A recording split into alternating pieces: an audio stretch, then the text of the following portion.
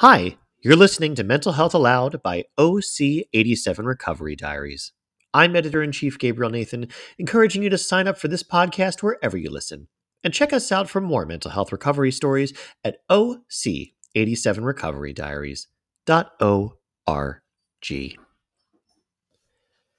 How a 17-year-old struggled with thanatophobia and learned to accept and recover by Sibra Akbar. I am a 22-year-old woman. When I was 17, I developed a profound fear of death. The clinical term for this fear is thanatophobia. The fear was so intense that I couldn't write or read the word death. Every day, I would concoct scenarios of my death and imagine people reacting to the news of my death. Despite the overwhelming urge to sleep, I couldn't close my eyes, even at night. I just thought that if I closed my eyes, I wouldn't open them again. The days didn't pass, and I kept thinking all day long about death and that I won't be a part of this world after some time. I stopped texting my friends and opted for complete loneliness. At that time, I wasn't comfortable sharing my thoughts with anyone. The nights were devastating, the days were excruciating. I lost interest in studying, eating, playing, painting, and everything I previously loved. At the start of every month, I just started counting. 40 days till my death. I became a total neurotic. My life was devastated, and it was an end for me. One day I shared my thoughts with my mother. She patted me with love and gave me a lot of advice to console. But no matter how much reassurance or sympathy she gave me, it was not enough to help me recover. Not a single piece of advice could bring me out of that condition. My brain's work constructing elaborate false death scenarios was exhausting. And then I fear the real struggle of being thanatophobic, who is afraid to disclose her experiences. Why I never visit a psychologist. At first, when I got all the symptoms, I was afraid to speak. I thought everyone would consider me insane, and they will laugh at me for sure. You may be wondering why I never visited a psychologist.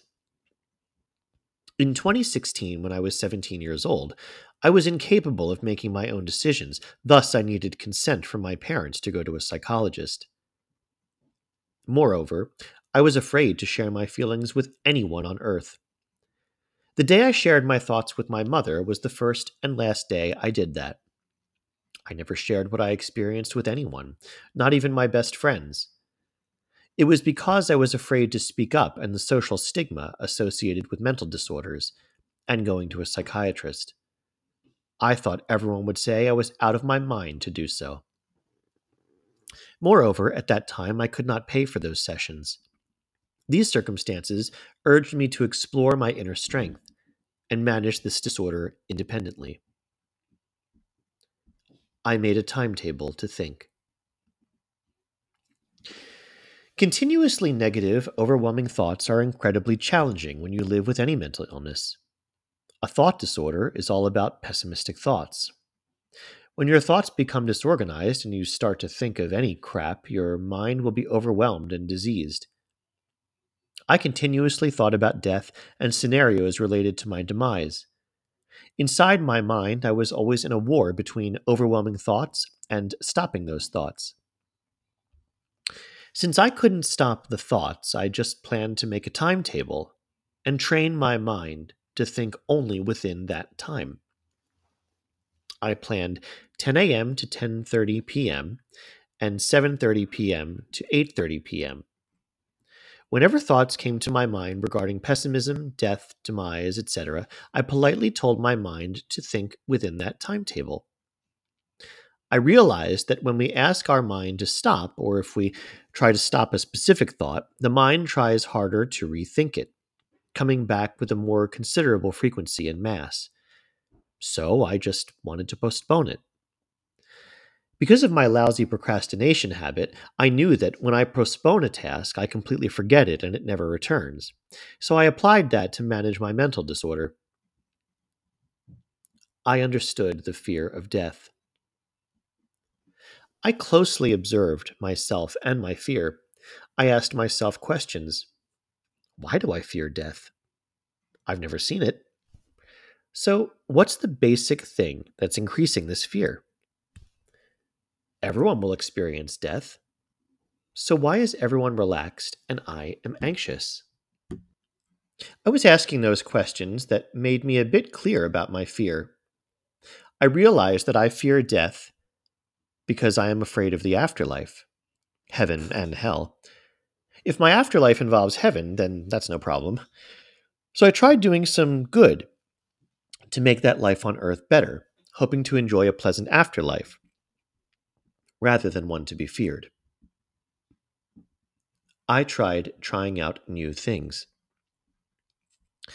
I tried all those things I lost interest in previously, whether I wanted to or not. I started painting, writing, and studying. Apart from that, I improved my sleep so my mind could function properly. As Shakespeare said, you should go to sleep when nothing is right. And I acted on that quote. Whenever I had those types of thoughts, I just went to sleep. How I recovered. Carefully managing my thoughts, I started to recover. I spent more time on the activities that kept my mind busy. Moreover, I began to exercise, and my boosted serotonin levels helped me immensely. I followed all the above steps and trained my brain to think logically. No doubt it was a war, but I'm happy that I somehow learned how to manage it. I cannot say I am 100% mentally healthy, but I learned how to be satisfied and less anxious.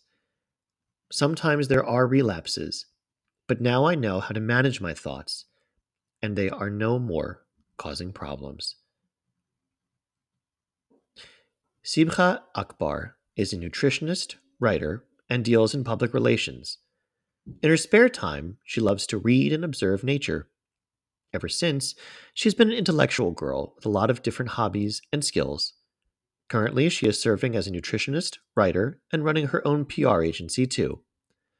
All of her writing and social media may be accessed at linktree/Sibha Akbar. And you've been listening to Mental Health Aloud by OC87 Recovery Diaries. I'm Editor in Chief Gabriel Nathan, encouraging you to sign up for this podcast wherever you listen. And check us out for more mental health recovery stories at OC87recoverydiaries.org.